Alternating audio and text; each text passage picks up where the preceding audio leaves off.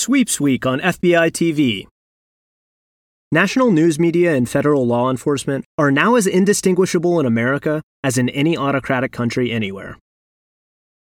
CNN newsroom anchor Jim Acosta, famed for being the WWE version of a media tough guy during the Trump years, curled up like a kitten last weekend when interviewing Phil Mudd, one-time head of the FBI's National Security Branch. Also a former CIA man, Mudd is now an Acosta colleague, a senior intelligence analyst on the CNN payroll. "You know, there are real consequences," said Acosta, "when people go out and trash the integrity of the FBI." It was less question than invitation, and Mudd jumped at it. The FBI man see that even if you're upset about the raid of Donald Trump's home at Mar-a-Lago, if you think state police can deal with the Iranians, the Russians, the Chinese, white-collar crime, mortgage fraud, and cyber porn involving kids, you suck. "If you say defund the FBI," he went on, "let your kid be abused by an adult." "Yeah," said Acosta, "it doesn't add up." Mudd, who's supposed to be both retired from law enforcement and a member of the media now, then went on about how difficult things are for FBI agents now that the unredacted warrant was out. Releasing names and robbing agents of their birthright anonymity, just as our kids are going back to school. "Yeah," said Acosta again. "They want to intimidate people in law enforcement." As they spoke, CNN flashed a graphic of mean things people said online about the FBI last week, like "kill all feds." Acosta noted, as if spontaneously, that this reminded him of the atmosphere before January 6th. "I thought of the 'kill all cops' memes, but what do I know?"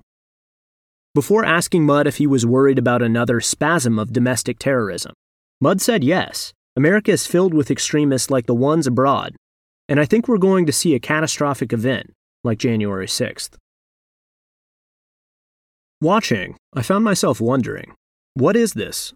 There was no pretense of separateness between the CNN employees, and the spot's purpose appeared to be to let a senior CIA FBI counterintelligence official whine about the reaction to the Trump raid, stoke fear, and compare Americans to Al-Qaeda.